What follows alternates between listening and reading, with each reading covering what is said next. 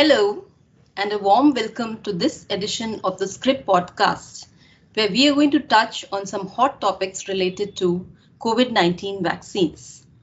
I am Vibha Ravi, sub editor with Script and Pink Sheet, and joining me today is Mr. Davinder Gill, a vaccines expert whose career has spanned stints as CEO at Hilleman Laboratories, a joint venture between Merck and Wellcome Trust, as well as Vice President of Biotherapeutics at Pfizer, apart from others.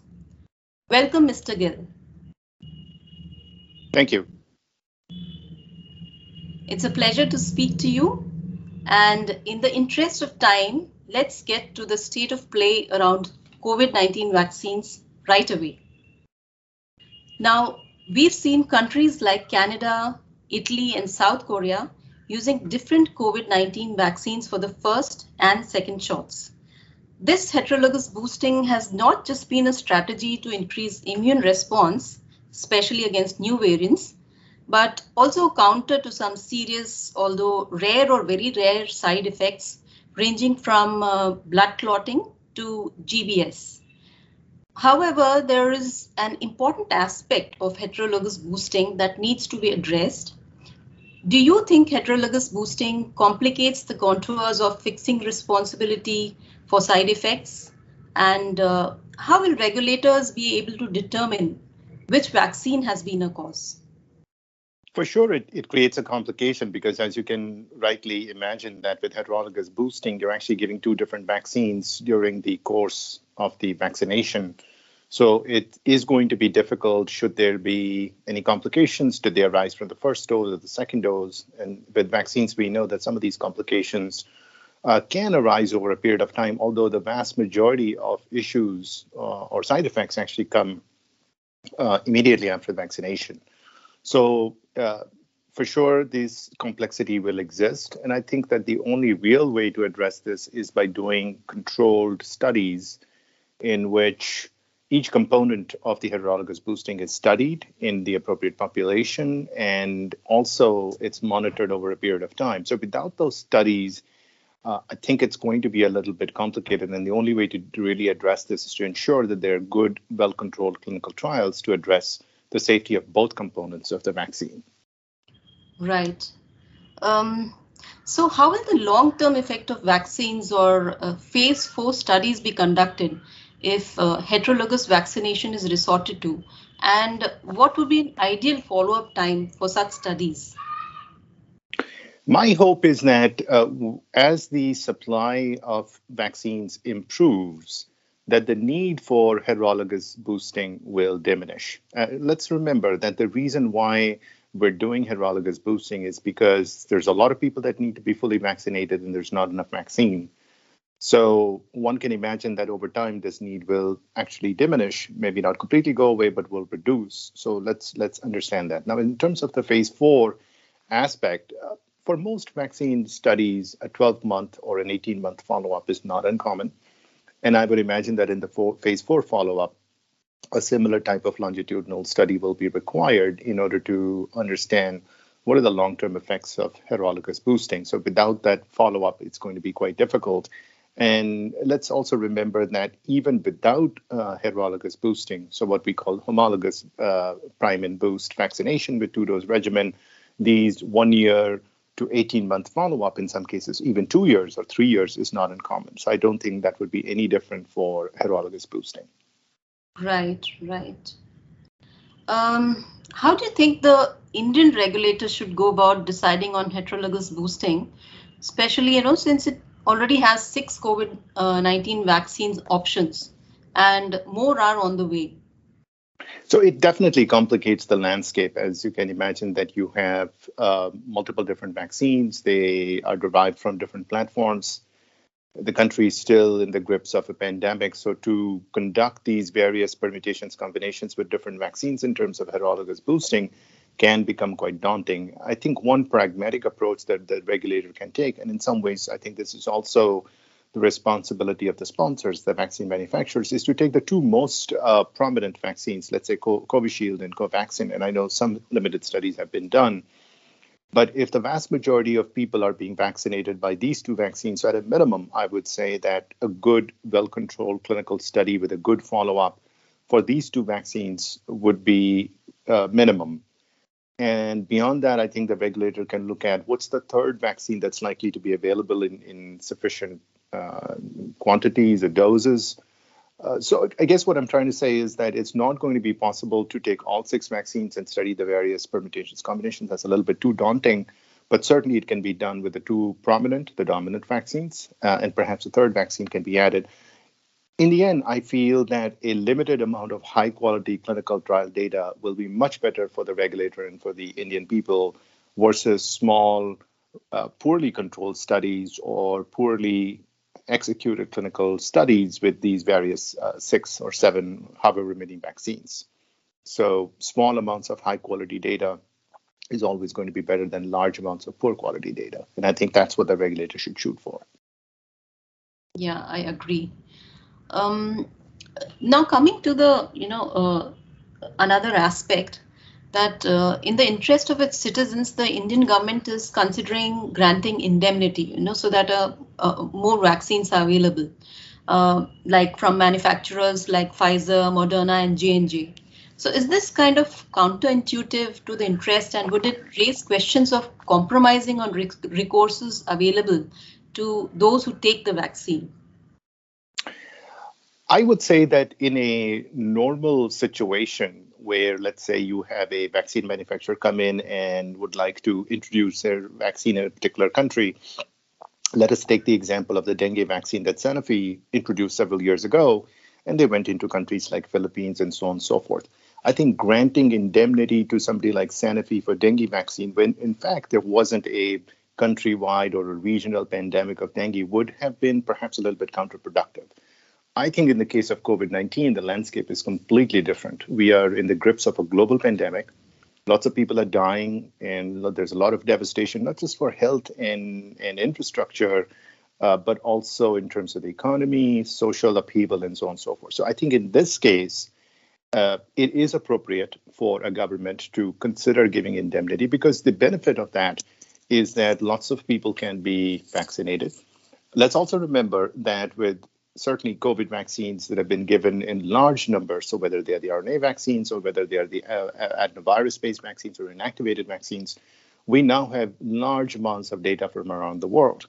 So to the extent that we have seen various side effects, which you touched upon earlier in the podcast, such as blood clotting or other side effects, but mostly these vaccines have been safe. I think that also cements the case for indemnity, because we're not looking at any severe side effects and deaths and so on and so forth. So in a way, what I'm trying to say is that the current crisis is unusual. And I think the nature of the crisis perhaps supports or even warrants the consideration of indemnity to some of these manufacturers, coupled with the fact that so far the safety profile has generally been clean. Right. Okay, so that's reassuring. Now, while developing countries are approving booster doses, India is expected to resume vaccine exports in October. We heard recently from US President Joe Biden that India is on track to produce 1 billion doses for supplying the Quad Alliance. Do you think the timing is right to resume exports, or we should have waited a bit longer? I think this is a difficult question. I think if the decision were up to me, I would ensure that my people, my citizens, are adequately vaccinated before I would consider exports. If you look at most of the developed countries like the US, the UK, and other countries that are now boosting their population, that's what they did. They got up to about 60, 70% fully vaccinated rates, and only then they either considered boosters or donating vaccines. I don't see why India should follow a different path. So I think the fact that we are now at 80 crores, about 800 million people that have at least received one dose in India, that's extremely laudable. I think it's an incredible milestone that the country has achieved. I really think that the country needs to push along those lines before the question of significant exports come in. Now, obviously, if there are allies or countries that are going through some very difficult circumstances, and the export of small quantities of doses, let's say 5 million doses or 10 million doses, could help alleviate the crisis in those countries, that might be a different situation. But I think that whole-scale export of the range of hundreds of millions of doses or even a billion doses, in my opinion, should be held back a little bit until the vaccination rate in the country has improved, and perhaps then it can be picked up. Yeah. So on a different note now, Serum Institute and Biocon Biologics have recently announced a strategic partnership for vaccines, with a decision also to make investments or acquisitions in companies along the supply chain. So do you think this combine has the potential to change the landscape of the vaccine industry, not just in India, but globally? Yes, so I agree that this is a landmark agreement between, what are essentially two giants within the country, Biocon in the biotech and Serum Institute in the vaccines area. I think that this alliance could go in either direction, and time will tell. One direction that it could go into is that the nature of this alliance could spur perhaps more investment, more interest in private funding, government funding in these types of R&D endeavors, manufacturing endeavors in the range of biotech products and vaccines. So it could go in that direction, which would obviously be very healthy, and it would be very good for everyone. But the other direction that it could go into, and this is the part that actually worries me a little bit, is that these are two giants. And so therefore, there is the risk of monopoly. There's the risk that a lot of the small R&D enterprises, a lot of the small companies, perhaps a lot of the small startups where perhaps innovation is starting to gather steam, might not get a chance to see success because you have these two giants that are actually somehow disproportionately using up resources or are somehow trying to suppress competition. That would not be a healthy outcome.